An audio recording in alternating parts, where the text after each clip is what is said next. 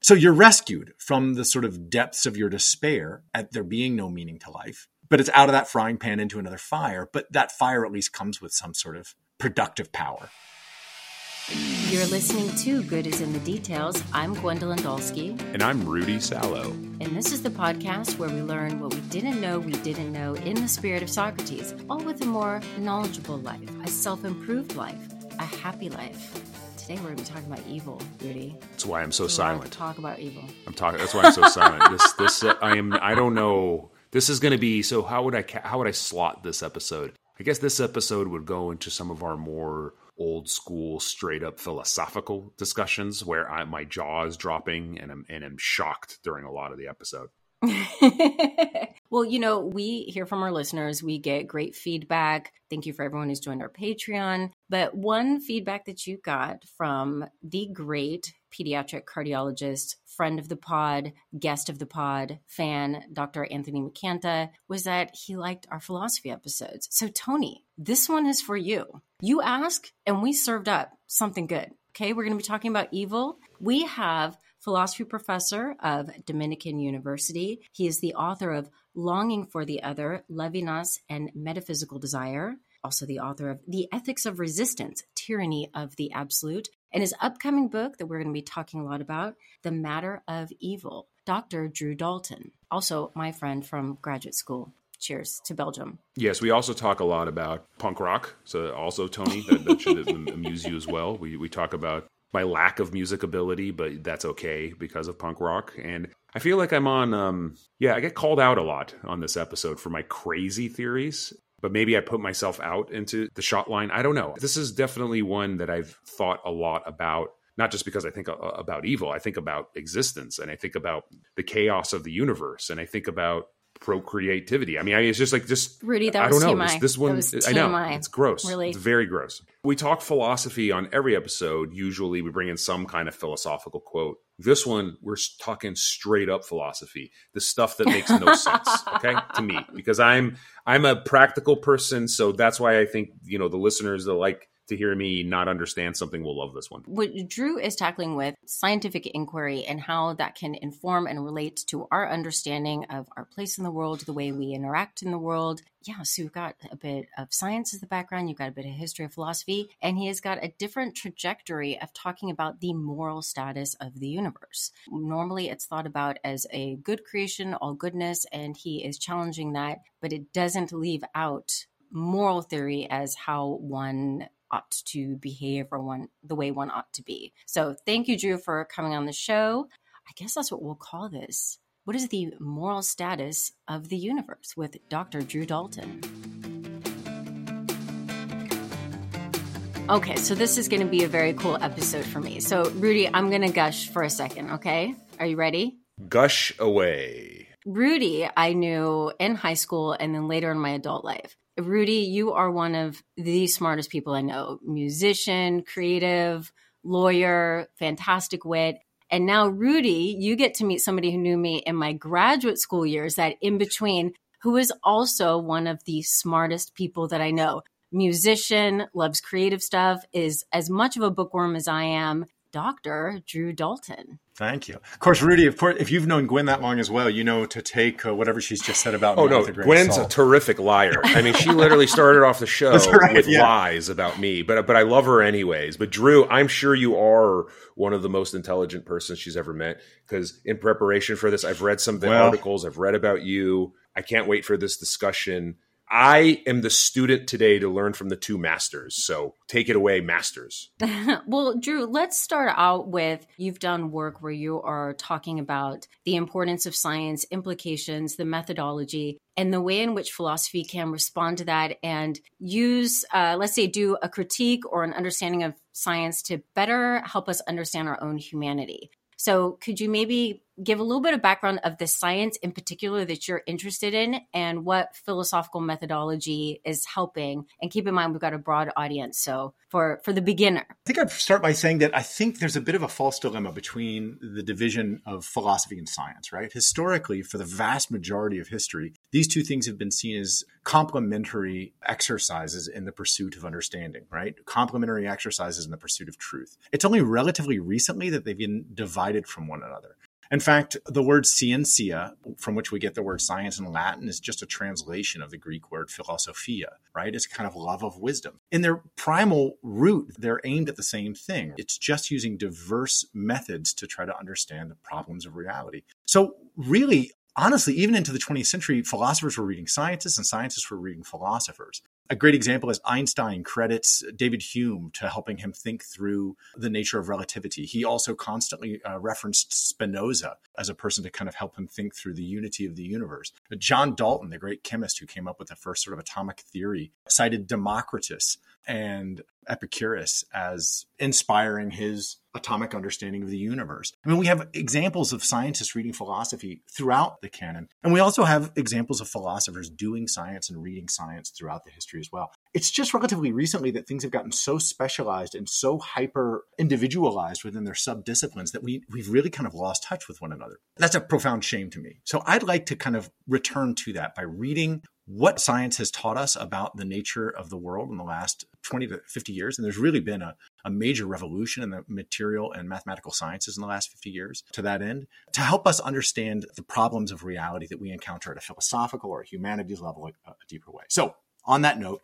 and I know I'm supposed to go brief and relatively short, but one of the major developments in sciences in the last 50 years has been what's called the sort of thermodynamic revolution, which is equal in importance to the kind of Copernican revolution of the 16th century and reorienting our understanding in the nature of the universe. And this thermodynamic revolution has basically exposed the laws of thermodynamics as the underpinnings of everything we experience at a kind of meta level, biologically, chemically, and at the level of physics. In fact, a lot of contemporary scientists even think that it's through a better understanding of the fundamental principles of thermodynamics that we'll be able to kind of eventually gain a so-called unified theory of everything. So if all of a sudden we have this new understanding of reality at every level through statistical mechanics and thermodynamics, then why can't we use that to understand reality in a new way philosophically? To understand it through what philosophers call metaphysics, which is the science of what it means to exist in the first place, or ethics, which is simply sort of asking, can we deduce questions of good and evil from the nature of reality?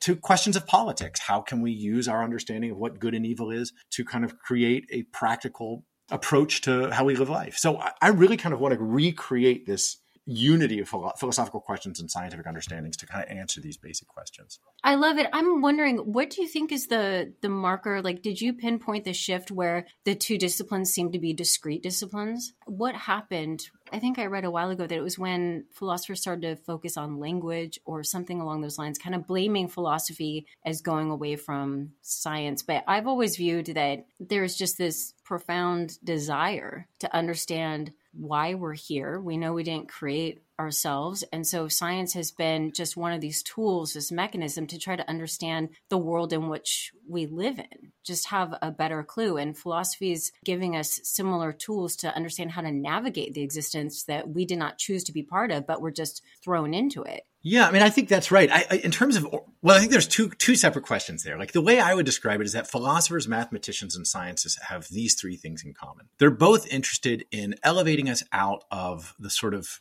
immediate lived experience of our life so that we can gain what we refer to as an overview effect of reality. So I'd say that the distinction between, for example, truth and opinion is the same as the distinction between reality and perception. We start with perception. We start with opinions, and our opinions grow from our perceptions. Our perceptions are limited to how things appear. The aim of philosophy, science, and mathematics is to kind of liberate us from the immediacy of perception, to see things from a kind of more absolute standpoint. The standpoint not, for example, of our embodied reality, but reality as such, to help us understand these things. So I think all three of us have a similar aim. So I use the metaphor of an overview effect in the same way that, like, look, from the standpoint of the Earth, it looks like the planets are revolving around us. The sun's revolving around us. Like, I can watch it go up in the east and set in the west every day. But when we escape the standpoint of the Earth, when we gain an overview of the fact, and we can look back on the Earth from a kind of more absolute standpoint, and of course we know that standpoint's not absolute, but at least from a more distant, abstracted standpoint, we can see that in fact, the way things appear from the perception of terrestriality is false, that there's a bigger truth. I think mathematics, science, and philosophy are all aiming at abstracting us, pulling us out of the immediacy of our lived perceptions in order to see things from that more abstract standpoint, see things as they actually are. In terms of how they divided, I don't think there's any like single moment. Like a lot of people want to pin it on some moment in a turn in philosophy or some moment in philosophy.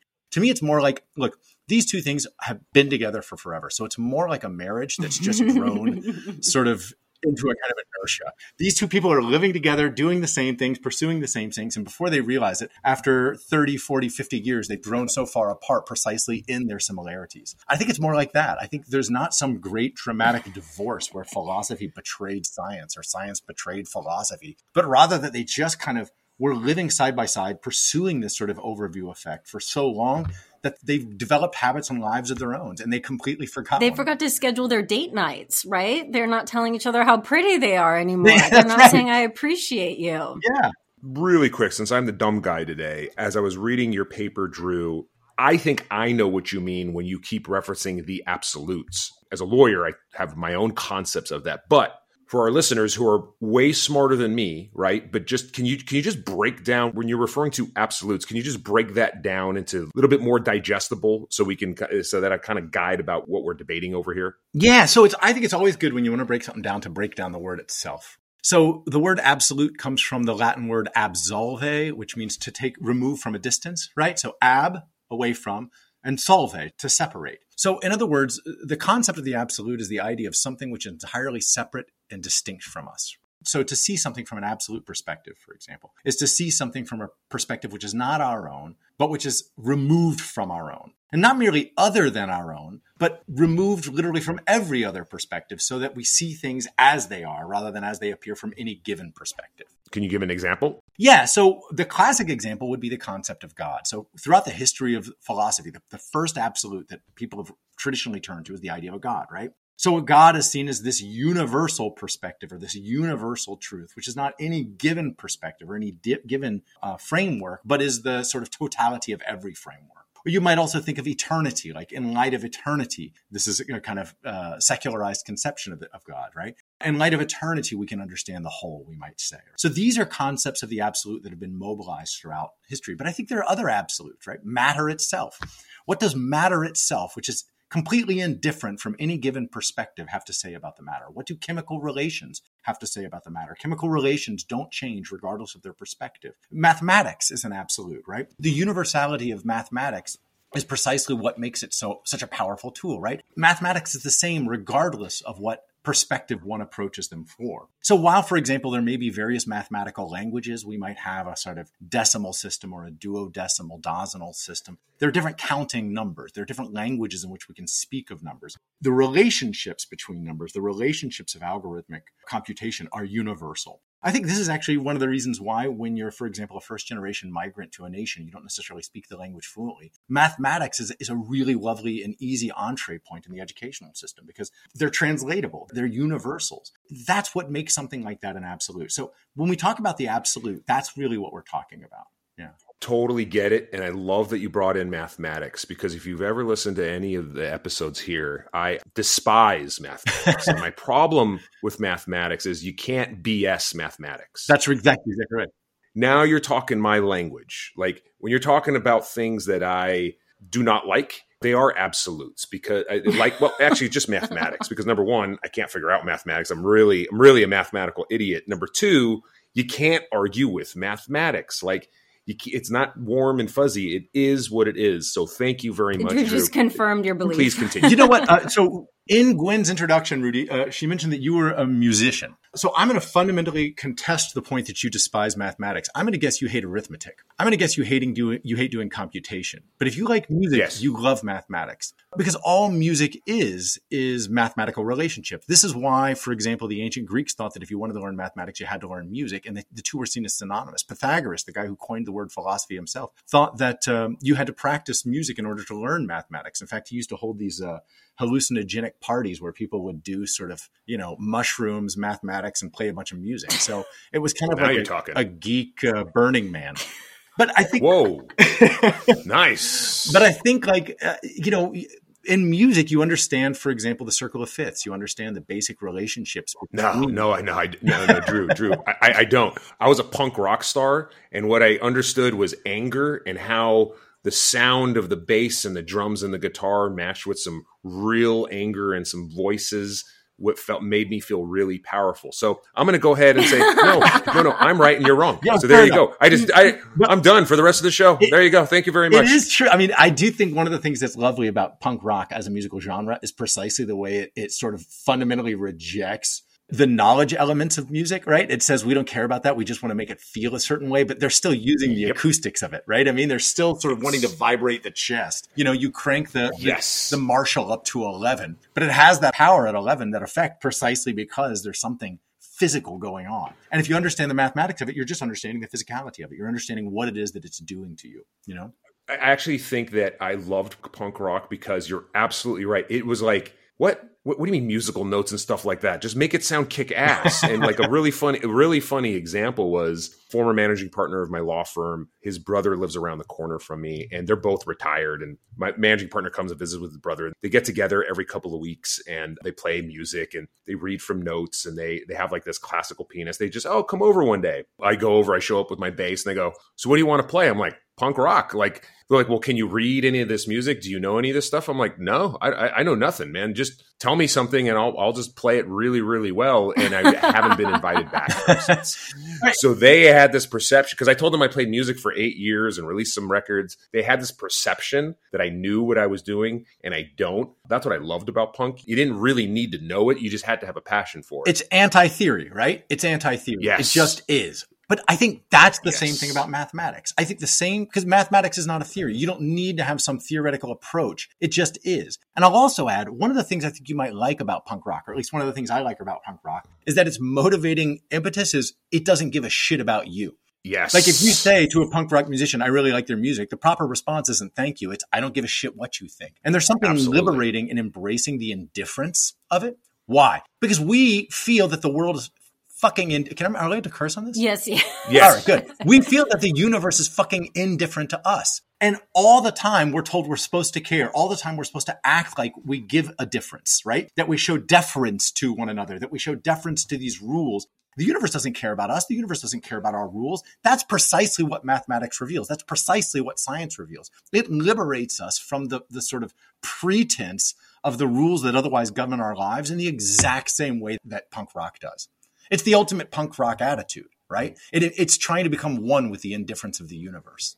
I couldn't agree more. Like, the thing about punk rock is it is for the outsiders. It is for those that feel on the outside that maybe they want to be on the inside of society, but they're like, well, you're going to push me out. F you. I'm out. I'm going to go do my own thing. So yeah, I could wax eloquently about punk rock forever, but I'll let you two speak about science and other way more important things. That's what math and science do. They embrace the outsiders. I mean, I assure you, if you go to a conference of mathematics and science, you're not finding social insiders. Drew, I have a question for you. You just made me think about something when you were talking about the universe as being indifferent, and you're doing work on good and evil. And I'm just wondering if that is one of the draws to the notion of God, is as a rejection of this idea that the universe is indifferent and it feels quite lonely. And the idea that religion might put forth is that there is this being that really cares about you and you're special. Do you see any correlation there with like the need to draw in that? And then also, when you talk about good and evil, how are you working with those concepts in terms of your understanding of science? Yeah, thanks. Well, so, okay, with regards to the first one, you're asking me to basically psychologically speculate on, and I'm reluctant to, because I don't think I've met a number of people of religious persuasions, various religious persuasions who are drawn to their faiths for any number of profound reasons.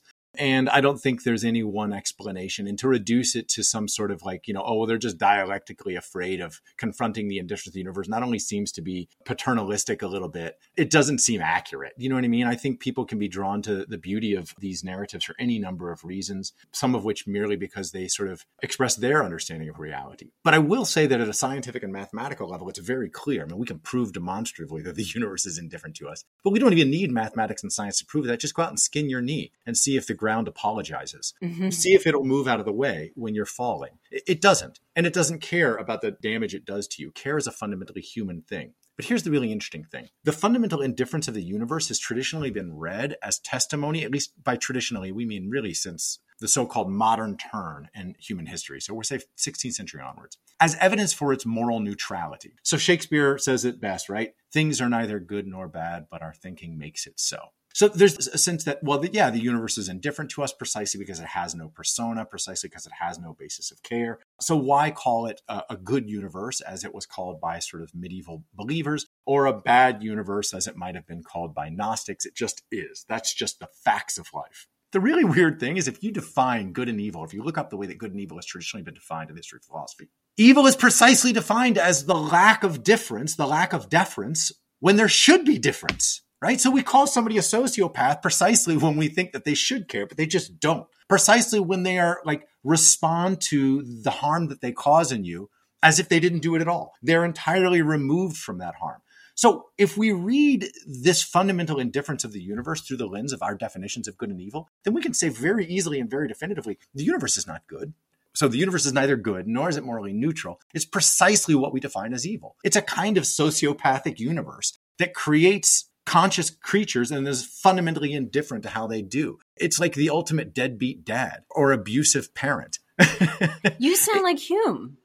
Really, That's I think actually how Hume described the notion of, you sound like Hume right there. In his breakdown of problems with arguments for the notion of a perfect God. And then he talks about natural evil, and that anybody who would look around would see that this is not made by some sort of a perfect being. This is Hume's account for listening. I'm not advocating my own position.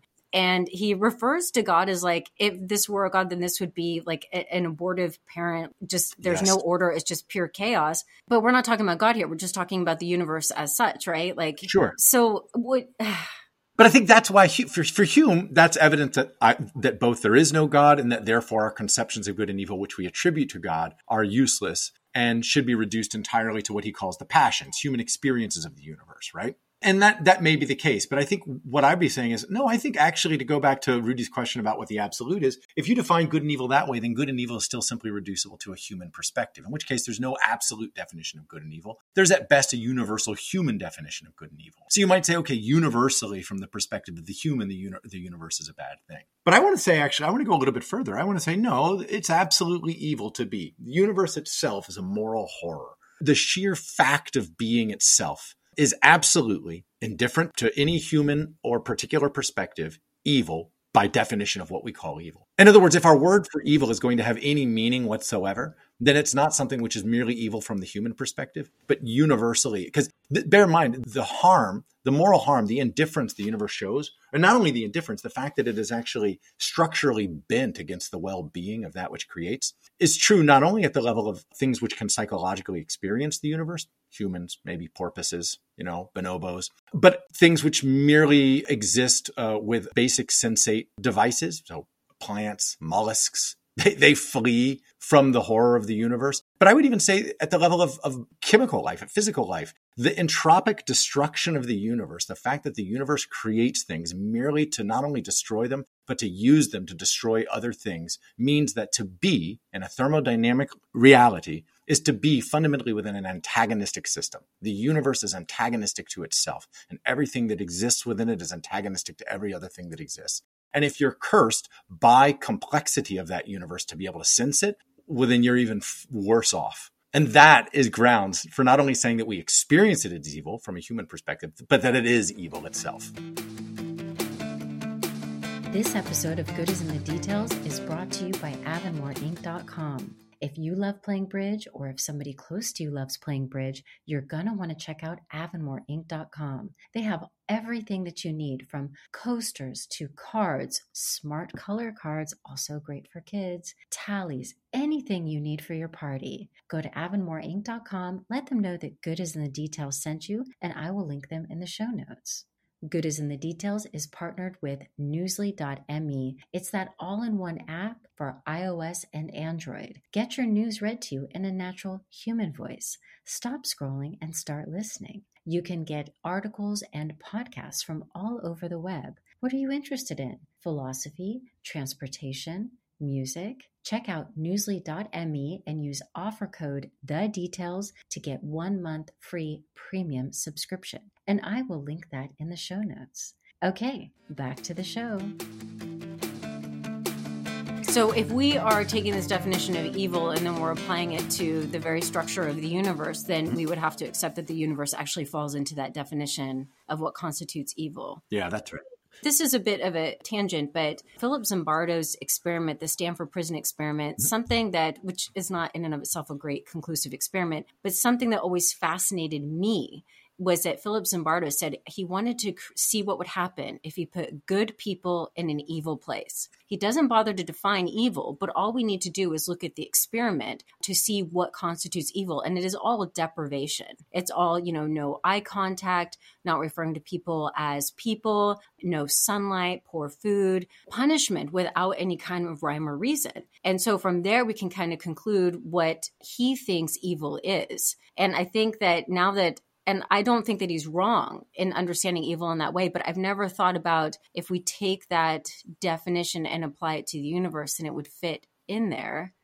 So yeah. I know you're interested in ethics. Where do we go from here if that's the foundation? Well, first of all, I'd say that it's an interesting question about the Stanford Prison Experiment. This idea that, first of all, I'm not sure that there are good people. I'm not sure that anything is ever good from a fundamental standpoint. But this idea of putting, let's just say, people or animals or anything within a horrible place, well, that's literally the history of the universe itself. It's a melancholy record of horrors. Existence itself is one big Stanford Prison Experiment. So what does this do for ethics at the level of practical lived normativity? In other words, Rudy, lived normativity. How can we, from this concept of good and evil, actually derive moral oughts, prescriptive things? Can we say, hey, look, because of this, therefore that, do this, don't do that? That's super easy because here's the problem. The whole problem of ethics in the 20th century is that we haven't been able to find some absolute thing upon which we all agree. Since the so-called death of God as the last sort of agreed upon absolute, we don't have moral norms that we can kind of universally apply, right? We think of these moral norms as being grounded in one person's culture or one person's perspective or one person's experience. But all of a sudden we say, no, moral values are not only universal amongst all humans, amongst all biological organisms, but even amongst all existent objects. Then all of a sudden we have a shared ground, a shared absolute moral ground, namely that it's evil to be. How do we extract sort of normative prescriptions out of that? Easily, negatively, dialectically. We simply say, don't be like the universe. For example, don't procreate. Don't recreate yourself in pursuit of some vainglory attempt at either immortality through your children or because somehow you think that they can contribute to the world being a better place or simply because you're following the sort of bourgeois prescriptions of your community that says at a certain age you're supposed to have a child. Why harness another being and saddle them with this sort of great moral evil? And if you have already had children, if that happens to be the case, well, right. And not just Rudy, you. You're guilty 2 times. No, I have a whole bunch of thoughts on this. But Drew, finish up. Go ahead. Because I'm going to argue against you. I know an absolute. But go ahead. So first and foremost, I think it would lend itself towards what we call antinatalism, a philosophical position which negates the sort of moral goodness of giving birth to children. But if you are going to reproduce, if it's going to happen or if it's already happened, then you have a very clear sort of moral norm in them, right? Which is sort of prepare them to resist the structures of the universe as much as possible. So if the universe is bent on doing harm towards one another, then prepare them and give them the tools necessary to do as little harm as necessary. So for example, a vegetarian or a vegan diet. So instead of living by preying off of the well-being of others, which is what the universe has constructed us to do, limit your consumption, limit your consumptions of other sentient creatures. So I think we can develop moral norms precisely against the absolute truth of the universe, against its indifference. So for example, we could say cultivate difference, cultivate care, precisely because the universe doesn't care. So listen, you hear people say this all the time. Listen, in nature, lions just eat lamb. So don't hold me accountable if I'm just taking advantage of the system. If you can't keep up, that's your fault. That's not a moral good. Imitating nature is precisely evidence of how evil you are, right? You should be fighting to do this at every turn. I'm going to take what you said and actually apply it to my own personal philosophy. Okay, really, really quickly. Number one, there is one absolute, and I have found it. If you're red, if you're blue, if you're religious, if you're atheist, it doesn't matter. I have found the one thing that everybody hates and is at least interested in trying to find some kind of solution for. And this is why I play in this particular space, and that's traffic. and I'm being serious about this. I as an attorney in a law firm, I can't be playing politics. I can't be playing, I can't get into the morass of political discourse or fighting on Twitter. I had to find the one thing that everybody hates and try to dedicate my life to, well, how can you do some things in order to reduce traffic? So that's why I advocate for public transportation. That's why I advocate for trying to walk instead of a car. Even if that's an electric car, try to walk more, because that's still more cars on the street. Even if it's an electric car versus a gas-powered car, you're still driving a car. And I try to advocate for other alternatives for transportation, because no matter what you think of the universe, no matter what you think of religion, no matter what you think of procreation, at the end of the day, transportation is an absolute. We need to get from here to there for whatever reasons that we need to do. This is a really great example of precisely what an absolute is not. Rudy, this is a really good example of what you might say, what we might call a situational ethical good, right? But not an absolute one. Because again, if absolute is something which exists precisely separated from human existence, independent from human existence, traffic doesn't exist absolute or absolved from, independent from human existence. It's precisely an expression of the complexities of modern life in the mechanized West, right? So it's not only not an absolute, it's not even a universal human problem. It's a human problem which only exists in certain hyper-mechanized urban areas, right? Now, I agree that in those areas, we can pretty much all agree that it sucks, unless somebody's like, oh, no, I like traffic because it gives me a chance to listen to Good as in the Details. Mm-hmm. It's good. That's a good one. That was nice. This guy's but we good. can imagine precisely for that reason how not only is it not separated from human experience, right? It's actually completely a product of human experience. So it's not an absolute, but we can even imagine somebody who would want to disagree with you on that. So when we say we're looking for absolutes on which we can ground things, we're looking for a foundation precisely where there isn't room for disagreement, precisely where somebody couldn't go, well, I kind of like traffic. Those people would be maniacs. If somebody says I like traffic, then I don't want to talk to them. They're obviously a crazy person. I feel the same way about pineapple on pizza, but as we know, that's not an absolute, right? There's Rudy absolute. Okay, you don't understand. If you listen to the show, you will know I have my crazy absolute. So that's precisely again what we would say is, well, that's if it's a Rudy absolute, then by definition it's not an absolute, right? It's sort of a Rudy non-negotiable. It's a Rudy first principle. And that's useful to know because like we can figure out on our first date whether we're going to be successful at coupling. But absolutes exist there regardless of whether they're not our first principles. Absolutes are indifferent to our first principles. And absolutes remain absolutes even if every human being disappears, and along with them the problem of traffic and the podcast they may listen to while stuck therein. I got another good one for you, Drew. So if existence is inherently evil and the universe is inherently evil, and I'm okay with this, just be honest. Am I evil because I'm not kidding when I say I'm going to try to live forever? Does that make me evil? It's cool. If I'm evil, it's cool. I just need to know. I would say that we are all equally guilty of the moral crime of existence. And none of us get out of it alive. And to think that any of us can wash our hands of the culpability of existence is ridiculous. So yes, you're evil, but no more so than I. Yes. Nor more any less than I am. And in fact, one of the things I like about this ethical position is it precisely takes the air out of the moral superiority of those who think that somehow they're above it all because they've accepted their fate. They are vegetarians, they drive electric, and they vote for Green Party candidates. Okay, do you think that thermodynamically you're not still subsisting to kind of speed up the entropic destruction of your environment? If you do, right, I've got some bad mathematical news for you, followed by some generally worse scientific reality for you. So I love that. I love that, man. That's good. I like that. So nobody can be any better than anybody else, but there are things we can do that can actively strive to resist these things. Now, will they be successful? No, absolutely not. They will not be successful. But it doesn't make them any less valuable for their futility. I remember when I was a boy hearing the thought that simply because a war was lost long before you were born doesn't mean it's not a cause worth dying for. And I think that's certainly the case, right? There are things that I will rail against in my life that I know are lost causes. You know this with your kids. You can rail against screen time all you want. It's a lost cause. It doesn't mean it's any less valuable to say, look, we got to reduce your screen time. So goodness is not defined through the successful completion of our goals. It's defined precisely in the attempts to negate the thwarting of other ones. In other words, I think goodness only exists negatively. Evil is the only thing that exists positively. Evil is what is. Goodness only occurs where we try to negate it. Wow.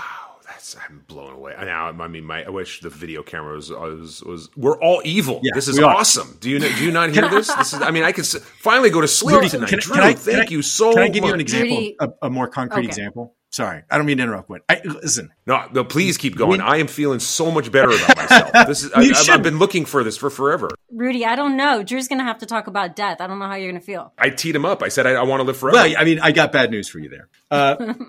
Even if science were to come along and some technological invention were to come to, such as you could, you're not going to outrun the sun's explosion in 2.5 billion years. And even if you did, even if somehow you were to escape our solar system, the universe is slowly winding down. It's a thermodynamic clock, which will eventually tick into absolute zero at the far ends of history, when there will be literally nothing, not even dead matter floating in an empty universe. There will simply be low-level radiation. So you, Rudy, are doomed. I'm sorry to say. But I got 2.5 billion years, right? I mean, so I can read all the books, I can watch all the films, so I have time. Yeah, you got time. Whew, okay. Here's the thing. God. Feeling good. Everybody is going to die, but they needn't die today. So here's a good example. If you bring somebody into an emergency room and you say, doctor, this person's been shot, they're going to die. If the doctor goes, yeah, look, well, everybody is. It's the fucking facts of life. And thermodynamically, eventually the sun's going to explode. We would say that person is a bad doctor. Because the doctor, though they know this, is nevertheless meant to futilely try to keep this person alive. And they know that if they keep them alive today, they may die tomorrow, or maybe not tomorrow, but maybe next week, or in 30 years, or in 40 years, or at best 80 years. But eventually they will die. But the goodness of the doctor is measured precisely in their refusal to allow it to happen today, right now. In this moment, they are going to do everything they can to kick against the inevitability of fate, to kick against the inevitability of the universe that is indifferent to what this person can bring to the universe. That is what goodness is. So in a similar way, I know that this is the fate of the universe. I know the universe is evil. I know that to exist is to antagonize everything around me and to contribute to its thermodynamic collapse and to even speed it up. I'm a catalyst to the apocalypse. But I needn't be as much as I always am, and I needn't be immediately right now today. Right now, I can try. Right now, I can do this. And I know inevitably I'll fail. Inevitably, I will contribute, but I don't have to actively contribute. I can try to kick against it as much as possible. Intuitively, we already see this at work in medicine, right? I'm assuming that you've spoken about some of this at conferences. I'm just wondering if there's been any pearl clutching at the way in which that you are talking about this, because this is a new view, a reorientation of our concept of good and evil, of ethics. So what does the pushback look like to this from your experience of when people are interacting with your work? I'm just curious. There's a lot of that. I mean, here's the funny thing. I mean, like on the one hand, it's not so new. In fact, I used to joke when I was writing the most recent book that it's really just neo-Manichaeism. So the Manichaeans were a weird Gnostic sect around the 2nd century CE that believed that matter itself was evil and that our job was to sort of strip ourselves of matter in pursuit of what they considered to be the good, which they thought was something spiritual. I'm a kind of atheist Manichaean, right? So I think, matter is evil. There's just no good outside beyond this in some spiritual realm. I mean, I do try to sort of take some of the sting away with it, with joking. And in fact, my next book is going to be on the aesthetic power of laughter and of escapist sort of literature to kind of help us deal with the facts, the pessimistic facts of reality. But yeah, people don't like it. I mean, some people more than others. Has there been somebody where, I'm just curious, like what is a response? And then how do you respond? I just got the blurbs for my book, and one of the blurbs was, "This book will deeply unsettle readers." And I remember thinking, is that a good blurb or a bad blurb? It is. It's true. It's deeply unsettling. It's deeply unsettled me. I don't like thinking about the universe in these terms. But here's the problem. This is what this data shows. If you want to understand the universe through the lens of mathematics and science, this is what it testifies to. Whether you like it or not, this is what it is. So when you go in eventually, Rudy, and you get that cancer diagnosis, Whoa, whoa, whoa! All my good feelings are to hell now. That's not even. This is not good. Nobody wants that news, but it is the facts, and facing up to the facts is the beginning of being able to do something about it. So whether or not you'll be successful is another thing entirely. So again, yeah, these are the hard facts of reality. I think that if you're going to really do a philosophy that's informed by an understanding of mathematics and science, you're going to have to confront. And I hate to be the bearer of bad news, but please don't shoot the messenger. This is just the message that the universe brings you. Okay, Drew, let's hypothetically say that you're selected your work. You're going to be debating any other philosopher in history. What would make the greatest debate for you? Who would be your greatest adversary in having this kind of a conversation? Any philosopher in history. You mean who would disagree with me most, or who would I most enjoy Yes. to have a conversation with? No, not a conversation, a debate. Who would be disagreeing with you the most? And then it would probably be the most theatrical to have you debate said person regarding this notion of good and evil. My guess is, I mean, going back to this idea of it being a kind of neo-Manichaeism, that it would be one of the early medievals, probably like, Augustine of Hippo, who wrote tracts about how evil the Manichaeans were, precisely because he believed that not only was the universe good, because it was the expression of a good divine creator, but that therefore everything within it was fundamentally good. And that evil was, he thought evil was what was privative. Evil didn't really exist for him. It was just what happens when we relate to the good in a bad way. So for example, wine, he says, is a fundamental goodness because wine is a product of grapes, and grapes are a natural expression of the order of the divine. Wine only becomes bad if we drink so much of it that we forget the goodness of the grape and we forget the goodness of God in the grape. That just seems silly to me. If wine is it's a good precisely because I can drink it and forget how evil the universe is. And for a moment, when I fall down and skin my knee, it makes me giggle rather than cry out. So I would say if there's any goodness in wine, it's precisely because it allows me to forget my sorrows at having to exist. So I think he's a goofball. But he's a lovely goofball. Yeah, I think Aquinas even yields to him when Aquinas is trying to address the problem of evil and just simply quotes him and saying, if there is any evil in the world, it's because it will come from God's infinite goodness to bring something out of that it's evil is just our perception. Yeah, that's it. Yeah. So they think in the end, it'll all be redeemed. Anything that we experience as evil now will ultimately be proven as nothing more than an episode in the accomplishment of some final good. And I'd say almost the exact opposite. Any good you think you've accomplished right now is merely an episode in the accomplishment of some great evil, namely the annihilation of being itself. So I think he and I are dialectical opposites. But okay. You know what? Given that he's a medieval, he'd probably have me beheaded in, I don't know, like 3 to 5.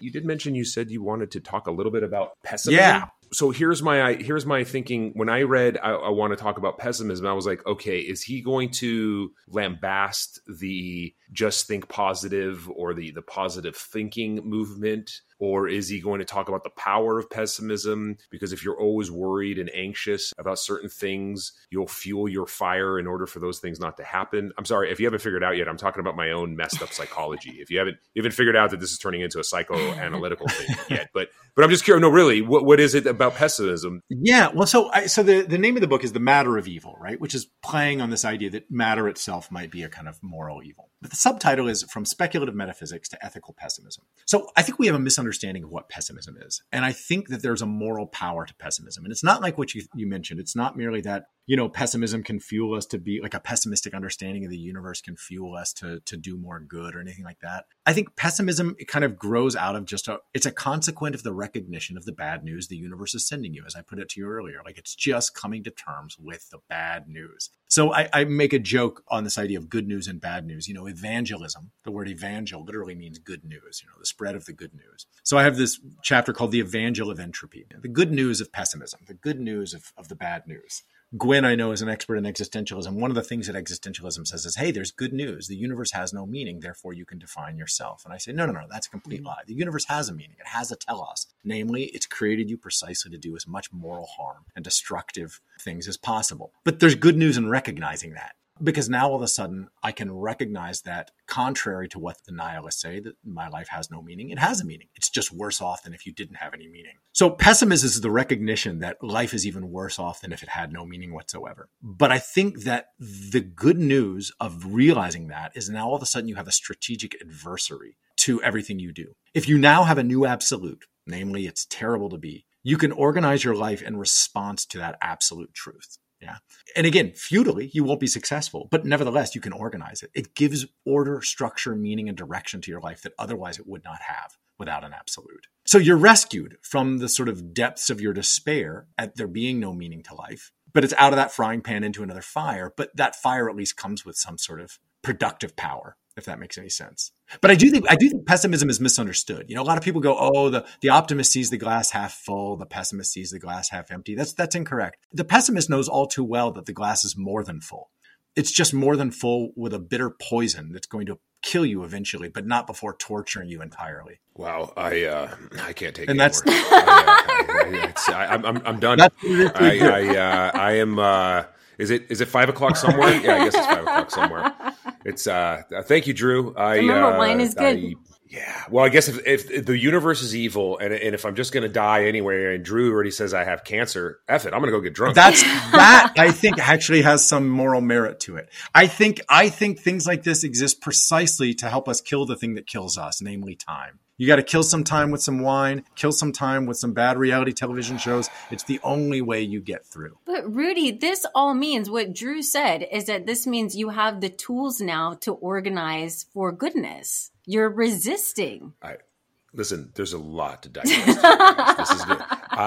This might get me back into organized therapy, and I've been avoiding that. That for a long in and of itself time. would be proof of the good which can turn to from a recognition of the evil of the universe. When you are caring, Rudy, when you care about others, that is goodness. That's resistance. Goodness is resistance. Wait, is that fair, Drew? That's right. That's exactly right. Or goodness is at least achieved or striven for through resistance. Okay. That's good. You guys are leaving me with something so I don't do bad things to myself. No. I might be able to noodle on that for a little bit. That's pretty good. That's pretty good. But this is a deep episode. I like deep though, because they're making me think.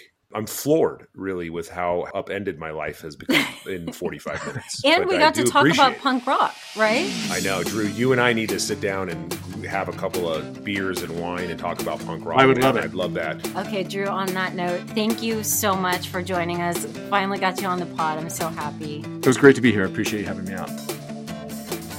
Good is in the Details is produced by Dr. Gwen Wendolski and Rudy Sallow. If you're listening on Apple Podcasts and you're enjoying the show, please scroll down to the bottom and hit that 5-star review, or you can check us out on Instagram. Good is in the Details Pod.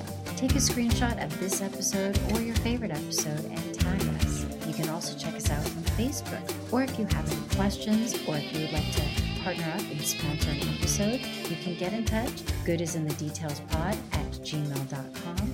And you can join our Patreon for extra content and our book club. That is patreon.com/goodisinthe-details.